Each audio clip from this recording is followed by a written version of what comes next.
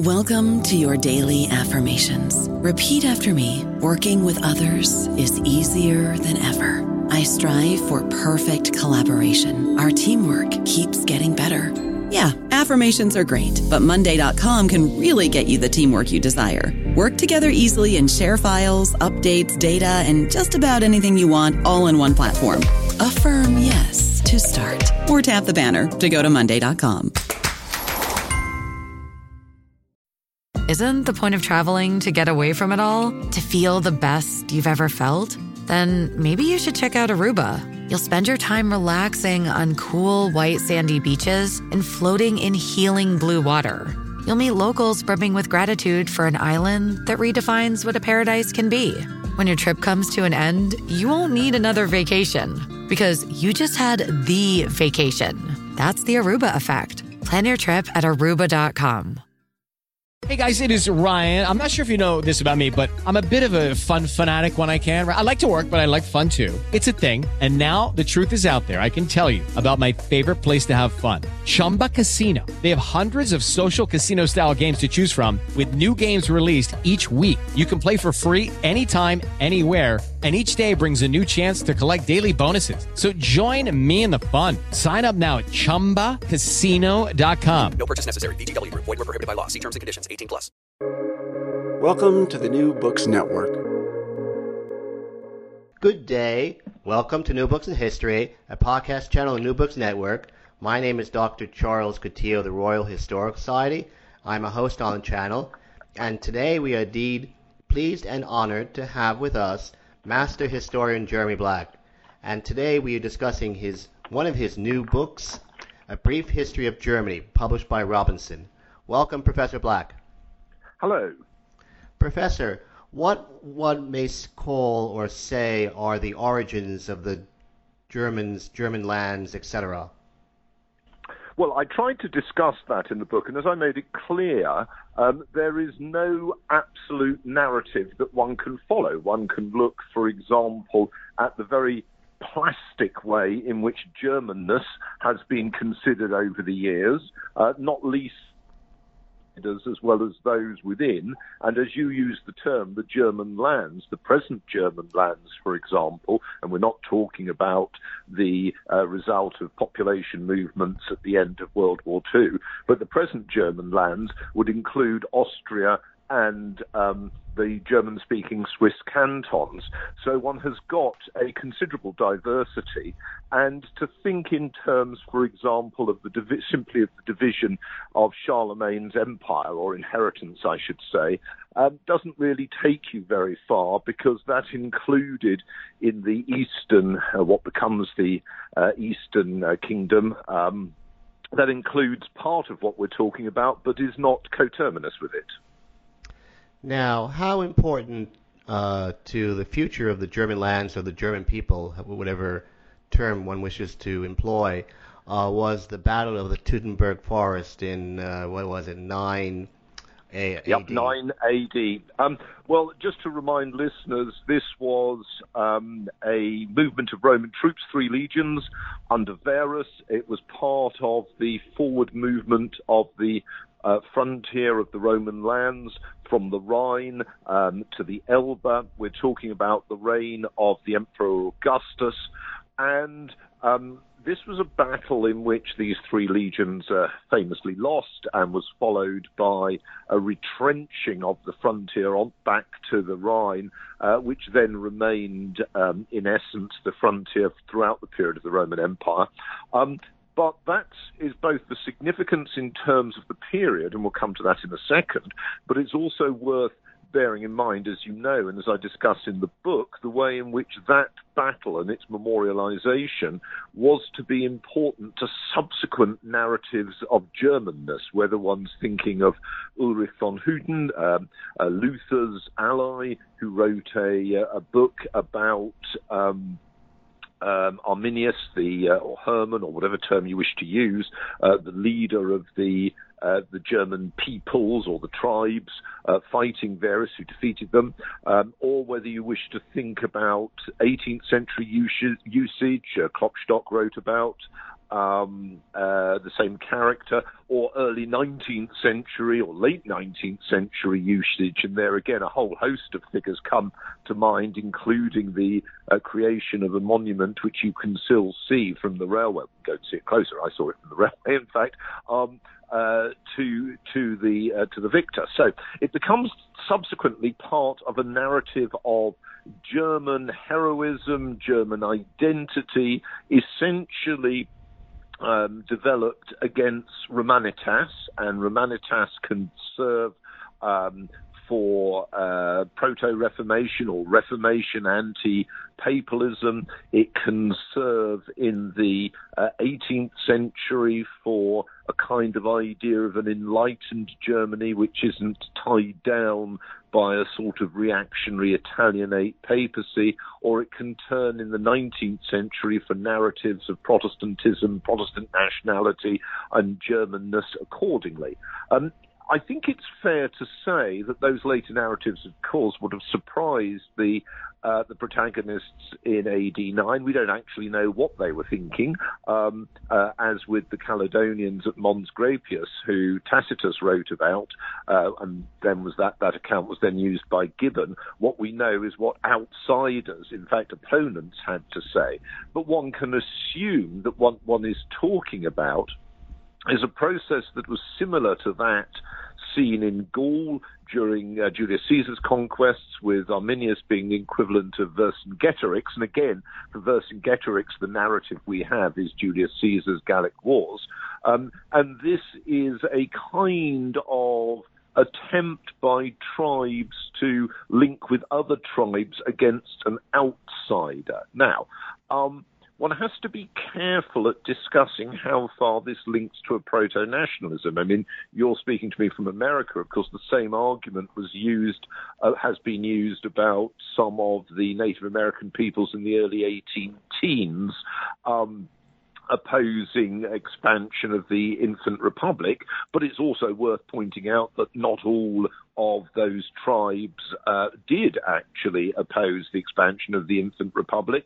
And as in, for example, the case of the Romans in Britannia in the 40s and 50s AD, you get some tribes actually, and some tribal leaders actually aligning with the Romans. And I think it's reasonable to say the same process would have occurred in what subsequently was to be called Germany. And my last point would be that if you think of lands outside Romanitas as constituting the core area of a sort of Germania, which is the line that's been taken by at least one other historian recently who's written a popular book, I think you do really need to discuss the extent to which many German cities, Trier, Cologne, for example, Regensburg, their origins are in fact Roman, that the Romans ran the Mosel, they ran much of the Rhineland, they ran, including all of the left bank Rhineland, they ran the area south of the Danube and up to about 100 kilometers north of the Danube as the Roman limes, and Roman limes or walls also stretched from the upper Danube to the upper Rhine. So the idea here is, I think, not terribly helpful because a large part of what we would call Germany was part of the Roman Empire. Ditto, of course, even more so if one's talking about Austria. Now, to go back to something you mentioned earlier, how important to the future of the German lands, or if you like, the German people, was the Carolingian Empire and its subsequent break into three parts?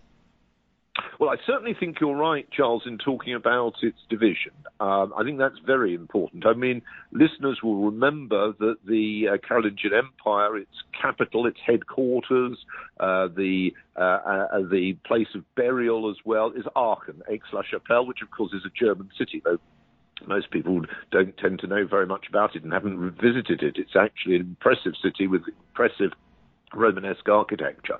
Had the Carolingian Empire been sustained, and we can debate whether that's possible and that's a counterfactual, but of course empires of great geographical span did exist in that period. One can think of Byzantium, one can think of the Abbasid Empire based in Baghdad, let alone others further east. Had it been sustained, then I think it's fair to say that the identity of what we call Germany would have been the Eastern Marches, to use a term of the period, or border provinces of this Carolingian Empire, and much of the energy of this Carolingian Empire would presumably have been deployed fighting pagans, particularly Vikings, and they come along, but also fighting the infidel, if you like, whatever term you wish to use for Islam, which was present in Spain, which pressed on the southern French coast, which was present in the Italian lands, and also competing with Byzantium. Now, in practical terms, Germany becoming detached meant, and the imperial crown being part of that detachment, which was not inevitable, of course, what that does was mean that Germany, or the German monarchy, or whatever you want to call it, retains a very close commitment to intervention in the Italian lands for a whole host of reasons, not least the position of the papacy there, but does not maintain this interest in the lands that we are to call France. So I think partly it's a question of how the empire changes, but partly it's to be the geopolitical and cultural legacy for what becomes Germany. Now, to ask a old chestnut of a historical question, why did not medieval Germany fail to become a sort of proto-nation state a la England and France? Well, again, that's a fascinating question, and like a lot of these historical chestnuts, it's well worth taking out and thinking about it, because it is an important case.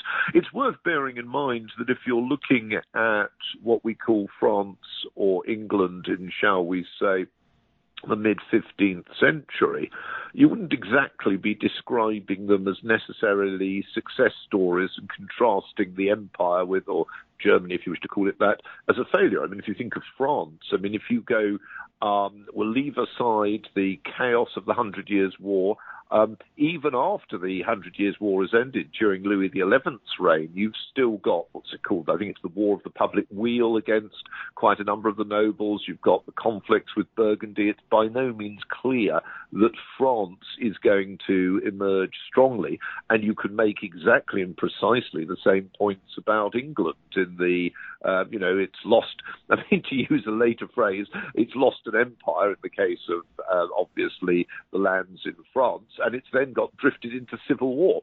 So I'm not sure one would necessarily see Germany as a failure, and you could take this a stage further and say that in the late 15th century, the very end of the 15th century, with innovations in terms of the development of the imperial circles, which, as I discuss in the book, are areas of the German princely dominions where troops are to be raised for the purpose of creating a common imperial army to fight against outsiders.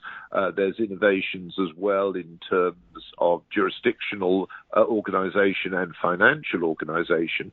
I'm not sure that you would necessarily see the German lands as a failure. I think where the situation changes is with the Reformation, because the Reformation creates religious political conflict in the British Isles, it creates it in France, it creates it obviously in elsewhere, I mean, Poland, for example. But in the case of Germany, there is not a resolution in terms of a government which is able to move beyond religio-political leagues. Now, you might say that an element of that was still present in the France of the Edict of Nantes in 1598 with the French Protestants retaining a political and military role. But of course, French Protestantism is to be crushed militarily in the 1620s. I mean, I know the Huguenots don't lose their rights, or whatever term you wish to use for them, until 1685, but it's the 1620s that they're crushed. And you might argue, if you wanted to be interesting, and I think comparative history is very interesting, that it's the 1620s that sees a divide, because in the 1620s you get a comparable process in the Habsburg hereditary lands, the crushing of the Protestant nobility in Bohemia, so that's analogous to the situation in France, and an increase in imperial authority in the empire. But at the end of the 20s, that is put into reverse. 1629, 1630, 1631, 1632, there is a reversal and chaos, in part to do with the French-inspired Swedish invasion, which comes in 1630, in part to do with the dismantling of part of the imperial army under pressure from the German princes. There are a whole host of reasons, whereas there isn't the comparable dismantling in France. But then again, you can take that a stage further and say, and I think here David Parrott's work is excellent, that the protracted political and military crisis of the Fronde in France at the end of the 1640s, beginning of the 1650s, shows that the French achievement is itself precarious. What caused the 30 Years' War, and what were the long-term effects on the German lands and the German people of the same?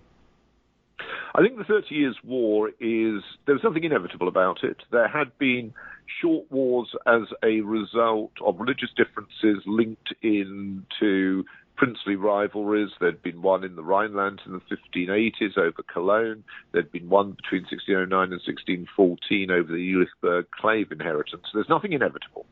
What I think is rather the case is that what was quite a specific challenge to the authority of the Habsburgs in Bohemia spirals into a bigger struggle because Ferdinand II creates a league, including in particular the Elector of Saxony. He's containable, he's Lutheran incidentally, but Maximilian of Bavaria and the Spaniards, who use this as an opportunity to displace the Protestant claimant in the Bohemia, Frederick V, Count of the Palatinate, Count Palatine, and Bavaria gets the Upper Palatinate, and Spain, in a sense, takes over militarily the Lower Palatinate, and that spills into Germany, a conflict that otherwise could probably have been restricted to the Habsburg hereditary lands. Nevertheless, it's not the 30 Years' War at that stage. We're still only, you generally start the 30 Years' War in 1618. We're still only in 1622 at that stage. What then happens is, of course, Protestant leagues, Protestant rulers try and resist the increase in Catholic power and imperial power in Germany, and they're encouraged by a broadening out of other power political struggles, the resumption of war between the Dutch and the Spaniards in 1621, war between the Swedes, Protestant, and the Poles, Catholic, in the 1620s as well. And this then becomes an opportunity, once the Habsburgs are doing well, for their opponents to try and look for people that would come in against the Habsburgs. So initially the key player is Christian IV of Denmark, but he's defeated at Leuthen in 1626 and leaves the war in 1629. And after that, the French, key player being Cardinal Richelieu, who in effect is directing French foreign policy, help to mediate peace between the Poles and the Swedes, and then help to persuade Gustavus Adolphus of Sweden to invade what we would call Germany or the Empire in 1630. And I would say from then on, you've got a struggle which really is not containable by the German rulers. So in 1635, Peace of Prague between Saxony and the Habsburgs, the German war is largely brought to an end in the sense of the war between the German princes. And at that stage, I think I'm right in saying that only Hessen Castle among the Protestants is still holds out.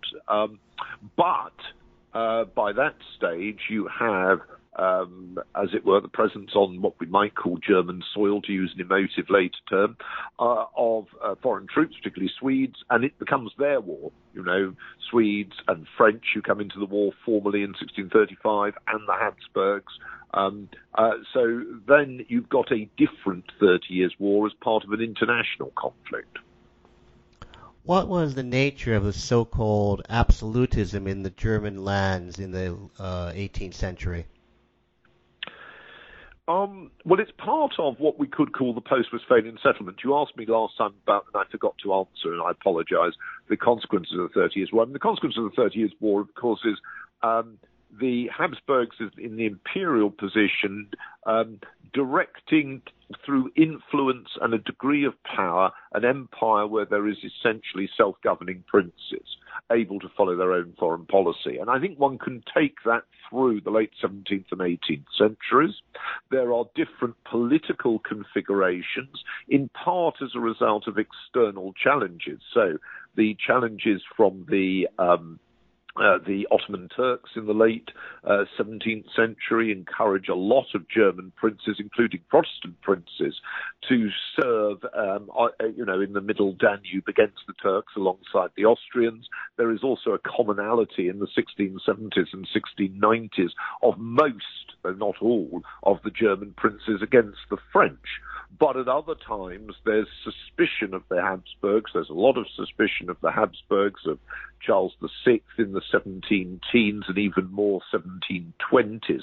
So there are these tensions there. And the Bavarians in the early 18th century and the Prussians in the mid-18th century tend to take an anti-Austrian stance. As far as the internal governance is concerned, I think it's fair to say that absolutism has to be understood, as I've tried to argue in a number of my books, like my History of Europe in the 18th century, not as autocracy, but rather as a rule under God, as they would have seen it, and in accordance with the imperial constitution and with the inherited privileges of subjects, in which the ruler, nevertheless, is the key player politically and governmentally, and generally in terms of religion as well. And that would not have struck contemporaries as despotic. The trouble is we use the term absolutist as if it's a description of despotism. They had a clear idea of despotism. Despotism was how they imaged, not accurately in many senses, but how they imaged rule by the Ottoman Sultan and by non-Christian powers, and it was rule in which there was no cognizance of the law or any individual rights or privileges. They saw themselves as different to that. Now, how important was both short-term and long-term to the German lands was the French Revolution and the subsequent Napoleonic series of wars? Well, in the long term, I'd say very important. I mean, apart from anything else, the French Revolution and Napoleonic Wars were disastrous for France demographically, although other factors play a role. Its population became less numerous than that of Germany. It was left with a situation in which much of Western Europe was suspicious of it, and Central Europe, and it was left with, more specifically, Prussian power established in the Rhineland, in formerly Catholic areas like Trier and Cologne, in order to prevent French expansionism. So I think, and also, of course, it ensured that notions of German nationalism, or proto-nationalism, were organized around an anti-French narrative. So I would say it was very important. But again, harking back to what I've already been trying to argue, there was an enormous amount of contingency about this. After all, German princely states did cooperate with the French, some of them consistently much of the time. We're thinking there places like Baden, Württemberg, Saxony, Bavaria, so that's a lot of Germany, and others which had started off fighting the French then went to peace. I mean, Prussia might subsequently see itself as the clarion call of German nationalism, but it left the war against France in 1795. It had started it in 92, leaves it in 95, doesn't start fighting again until 1806, leaves in 1807, famously cooperates with the invasion of Russia, and doesn't re-enter war against France till 1813. And I think it's worth saying that Napoleon's position was accepted by, not particularly pleasantly, they didn't like it much, but accepted by most of those in Germany who wielded political authority up to 1813. And it is the Russian success and then the Russian movement of troops westwards, so the Russians were determined not just to inflict a defensive victory against the French, but then to move westwards. That is absolutely crucial. And then Napoleon botches it. I mean, Napoleon messes up the campaign of 1813, and he also messes up the opportunity to keep Austria on his side. So there is nothing inevitable in the short term about what becomes the long-term construction of German nationality, in part around an anti-French narrative. Why wasn't the Holy Roman Empire reestablished circa 1814, 1815 as part of the Vienna Congress settlement? Well, that's, again, a really interesting question. Of course, it's always rather hard to explain why something doesn't happen. I think it's fair to say that it was regarded by most as anachronistic, and in part the movement towards the new confederation represents the capacity of ancien regime societies to, as it were, reform themselves and create new institutions. So the old system had very much focused on traditionalism. Ecclesiastical principalities had been tremendously important to them. There'd been roughly about 360 principalities in all. Now, the situation after 1814 is of far fewer principalities. You've got rid of the ecclesiastical states. You've got rid of the elected imperial system that had pertained under the First Reich, the Empire. And in a way, what one sees now is a more instrumental and transactional conservatism, which I think describes more generally the conservatism of the 18 teens and 20s. Why, in the famous words of Alan Taylor, did German history fail to turn in 1848? Well, Taylor was considering as it were, the liberal revolution, and why the liberal revolution did not create a kind of state which had the potential to be a sort of middle-class, tolerant, liberal state. Well, we could all sympathize with those values. I think most listeners will sympathize with those values. But it's bluntly worth pointing out that even if it had turned in 1848, it wouldn't necessarily have been sustained. After all, a second republic is created in France in 1848, and within 5 years it's become the third of the, let's get it right, So let's get this right. It's the Second Republic, and it's become the Second Empire within 5 years. Napoleon III has transmuted himself from president to emperor. So I don't think necessarily that Taylor was being realistic. I mean, he was a great man for aphorisms, but I think that a lot of the, as one sees with the Frankfurt Parliament and its transactions, there was a degree of naivety, I think it's fair to say, and a degree of naivety in what was a highly unstable society, political system, society of nations, in which one needed to be able to display more agreement, cohesion, strength, and purpose than the Frankfurt Liberals proved able to do. I don't know about you, but I'm very busy, and I don't have a lot of time to cook. That's why I subscribe to Factor. Eating better is easy with Factor's delicious, ready-to-eat meals. Every fresh, never-frozen meal is chef-crafted, dietitian-approved, and ready to go in just 2 minutes. You'll have over 35 different options to choose from every week, including Calorie Smart, Protein Plus, and Keto. These are 2-minute meals. Factor meals are ready to eat and heat, so there's no prepping, cooking, or cleanup needed. They're flexible for your schedule. Get as much or as little as you need by choosing your meals every week. Factor is the perfect solution if you're looking for fast, premium options with no cooking required. Sign up and save. We've done the math, and this is important. Factor is less expensive than takeout, and every meal is dietitian approved to be nutritious and delicious. Head to factormeals.com/NBN50 and use code NBN50 to get 50% off. That's code NBN50 at factormeals.com/NBN50 to get 50% off. Why did the Klein-Deutsch solution to the issue of German unity triumph over the Großdeutsch? Right. Well, for the benefit of listeners, the Klein-Deutsch one is the one in which you construct Germanness round Prussia and you leave Austria out, and the Austrian, whatever lands you would construe as being part of Austria. And the Großdeutsch one is the latter solution, the Habsburg one. And I think, you've put your finger on it. 1866 sees the Austro-Prussian War. Again, there is nothing inevitable. Königsgrätz, Sandower, whatever term you wish to use for it, could have gone a different direction. It didn't have to lead to the outcome, as you know, and as I discuss.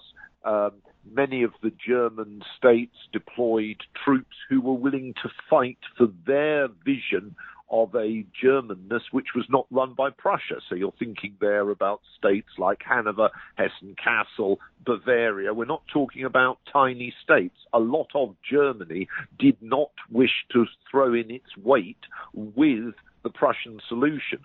But once the Prussian solution had triumphed, the alternative view becomes that of exiles, like the King of Hanover going off in exile in Vienna, and everybody else feels they have to cooperate. How do you evaluate Bismarck as a statesman? Would you agree with Alan Taylor that he's probably the greatest statesman in the 19th century? Well, he was certainly highly successful. Whether that's great or not, I'm not sure. It's very difficult to know quite how one measures these things. It's a good advantage if you're going to be a statesman to come in on the side which has a good army, abundant natural resources, which they did in the coal and iron, in the in the Ruhr and the industrial capacity there, and by the end of your period in office, the largest industry in Europe. So that's not a bad hand to play, but he also plays it well. And of course, his reputation is enhanced by the fact that he was succeeded by ministers who were less effective under a monarch, or an emperor, I should say, Wilhelm II, who was particularly useless. I think Bismarck is very good. I'm not sure I would necessarily straight out say he was the best in Europe in the 19th century. I mean, there are other people we could look at. We could look at Cavour. We could look at Guizot. There are other people we could look at in terms of their skill at playing their hand. Lord Liverpool in England, Britain, for example. But he is very, very successful, and if we wish to measure greatness by success, yes, he achieves it. Why did Germany lose the Great War? Well, Charles, we've discussed that, and I've written a book about it. The Germany loses the Great War because it is beaten on the battlefield, and the attempt by apologists, revisionists, to argue there was a stab in the back, that's rubbish. And the modern equivalent of arguing there was a stab in the back, which is as it were, the left-wing approach, which is to say what happens on the battlefield doesn't count. It was really popular reaction against the imperial system, popular action in part also provoked by the Allied blockade, does not address the question that the German army, having been, very effective in 1917 at the beginning of 1918, is defeated decisively on its main battlefront by its opponents. Why did the Weimar Republic fail, or, additionally, why did Hitler come to power?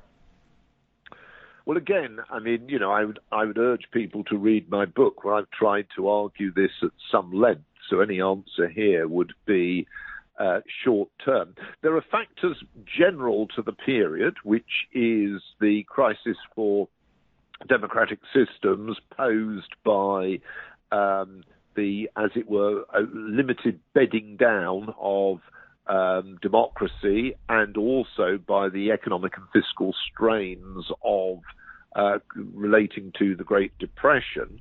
But having said that, there were also specific factors in case of what happened in Germany. I've discussed those in my book, and I think it is fair to say that multi-party systems, and it's ironic that in many countries there are, people extol proportional representation, which tends to, in fact, help create this instability. Multi-party systems do involve negotiations to create coalitions that can then be used opportunely by individuals to push themselves or their political grouping to power, or they can be deployed by others in the hope that that will happen to the benefit of unexpected benefits. And that's really what happens in Germany. There was no inevitability about Hitler coming to power. Yes, he was popular with a lot of Germans. A very large number of Germans supported him. It's, the Nazism was not a minority or marginal conviction or belief by the early 1930s, whatever it had been in the mid-1920s. But there was a big leap from that to getting to power. And I think it's worth bearing in mind that there is really no equivalent in Germany to the, in effect, however hamstrung it was, coup that takes Mussolini to power with the March on Rome in Italy, or indeed the real coup that had taken the Bolsheviks to power in the what becomes the Soviet Union. The Bolsheviks, who were a genuinely unpopular and small movement, used violence, large-scale violence, from the outset. The Nazis are able to exploit, who are a vicious and unpleasant political movement, quite willing to use violence, but they are able to exploit the political system to come to power without any equivalent need to stage a coup. How do we evaluate the complicity, for lack of a better word, of average German in the crimes of the Hitlerian regime? Well, I discussed this quite a lot in my book on the Holocaust, and those people who are interested, I would urge them to read that, because I think I've gone through both what happened, but also the subsequent controversies like the Goldhagen one. Well, one doesn't wish to be harsh. There were some Germans who acted in an honourable fashion with concern for the human dignity and rights both of other Germans and of non-Germans. But I think it would be fair to say that most Germans knew exactly what was going on. They were aware that there was large-scale anti-Semitic violence. They were, the notion you get in so many textbooks, the Nazis committed atrocities in other countries. This is rubbish. It was German troops that did a lot of it, and you didn't have to be a member of the Nazi Party in order to murder civilians, unfortunately. So yes, I would see a high level of complicity. Why did Germany lose the Second World War? It was outfought. That's rather... Well, Charles, I've written, what is it, about 5 books on World War II? I believe 5 books. I believe 5 books too, but I usually underrate myself. I've argued that, again, it was primarily military failure that is responsible, and I have argued it was outfought, so I don't accept the argument that it was out-resourced. I know distinguished historians have argued that it was essentially a war of the factories. My view is that having masses of military munitions can be advantageous, but it doesn't necessarily lead to a particular result. I think Germany is outfought, and I think technically, if you want my view, there is a capability gap to the German benefit and indeed I'd say the same I have said the same for the Japanese in the early stage of the war. That capability gap is closed. I would argue it's closed in 43. And I think what you then see is the outfighting of German units in 44, and the pretty quick end of the war as a result of that. How do you explain Germany's successful turn post-1945 in a liberal democratic direction? Well, it's nice of you to think of East Germany as being liberal and democratic. I actually did research there in 1980, and it certainly wasn't my experience that East Germany was liberal and democratic. I was very clearly in a rather unpleasant police state. I take it you mean West Germany. Yes, fair point. Yeah, my erratum.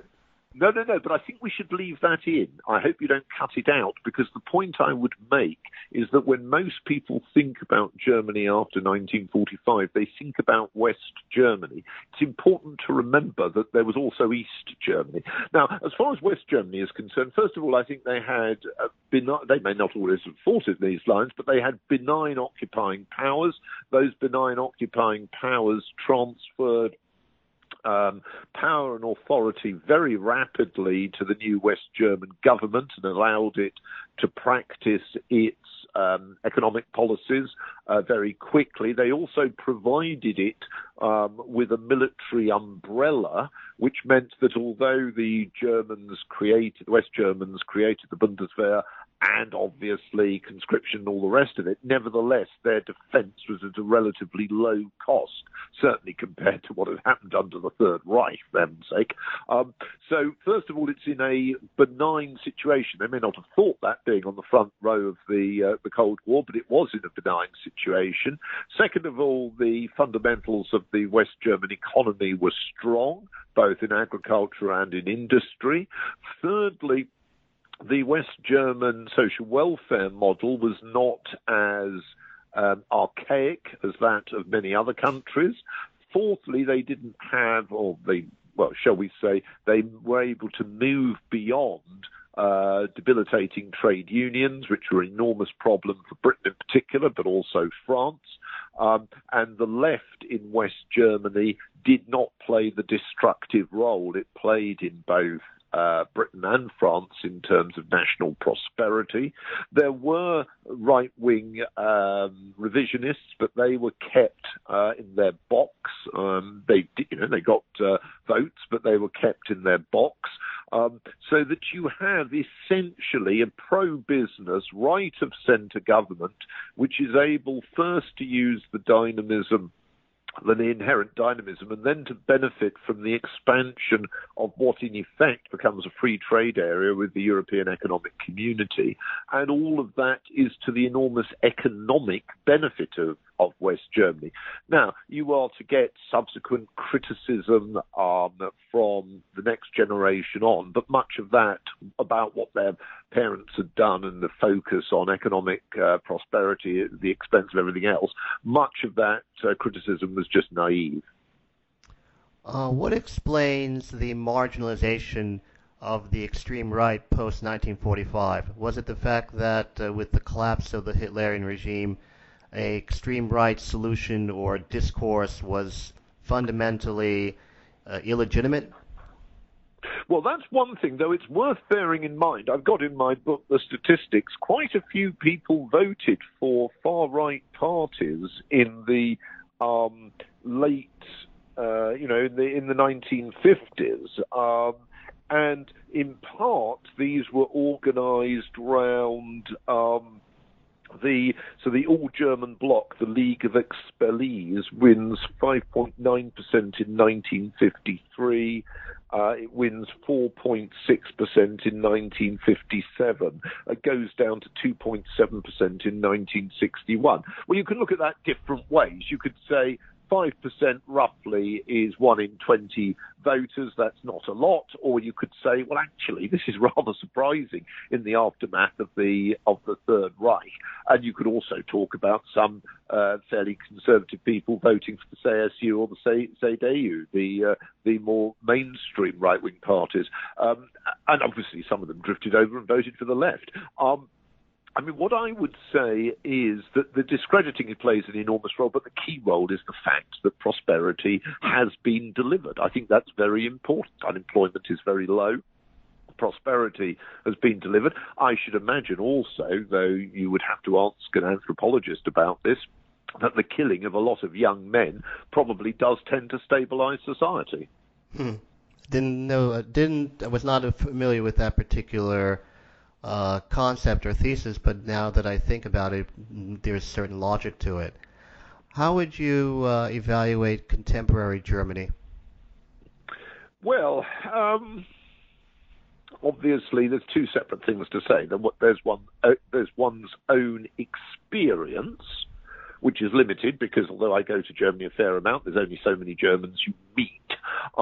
And there is what one reads about it and thinks about it. So there are two different ways. On the first case, my personal experience of Germans is that the majority I meet are civilized, are interested, interesting, possibly a bit duller than one would expect if one was taking part in a conversation with people in some other countries in Europe. And sometimes in the past, you could be surprised at what they said historically, but then one could say the same in every country, including my own, and indeed yours. What I would say about Germany as a whole is that the present crisis in Europe linked to Ukraine has drawn attention to the question about whether the Germans are, as it were, so interested in their own good fortune, future contentious issues, so, things like whether they should or shouldn't have nuclear power, whether they should or shouldn't run the European Union essentially to their fiscal benefit and so on and so forth, or whether they have a broader sense of a international interest that moves against, at terms, their own self-interest. Now, I think you could say the same thing about most countries. You could say the same thing about France. And if anything, France is behaving in a far more bizarre fashion in the Ukraine crisis than Germany is. So I have no intention of making critical remarks about Germany here. All I want to observe is that in writing a history of Germany, one is very mindful of the fact that the situation at the moment, certainly domestically, may look reasonably clement for Germany. But, when I was last there, I was in Saxony, and you can go to beautiful areas in Saxony, the Saxon Alps, for example. But, one is also aware of the large numbers of people in the former area of Thuringia, or Saxony, whatever you want to call it, who vote for far-right parties.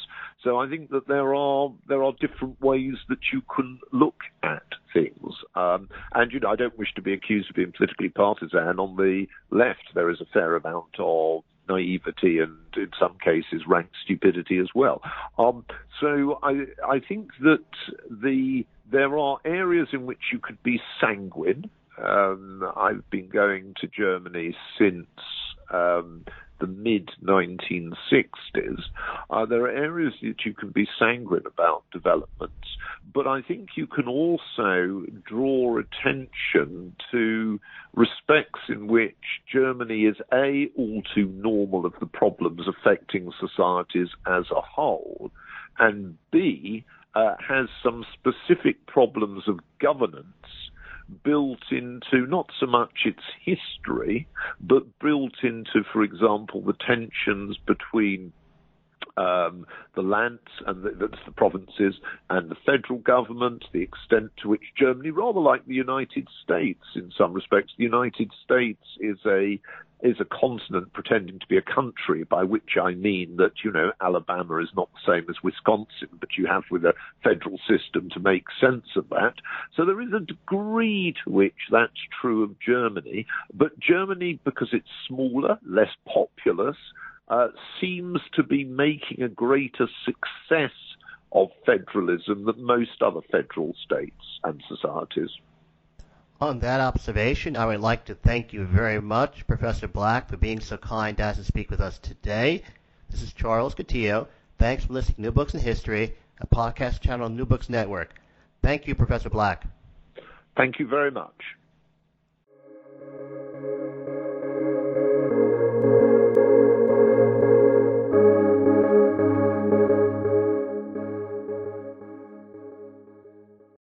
Hey guys, it is Ryan. I'm not sure if you know this about me, but I'm a bit of a fun fanatic when I can. I like to work, but I like fun too. It's a thing. And now the truth is out there. I can tell you about my favorite place to have fun. Chumba Casino. They have hundreds of social casino style games to choose from with new games released each week. You can play for free anytime, anywhere. And each day brings a new chance to collect daily bonuses. So join me in the fun. Sign up now at ChumbaCasino.com. No purchase necessary. VGW Group. Void where prohibited by law. See terms and conditions. 18+.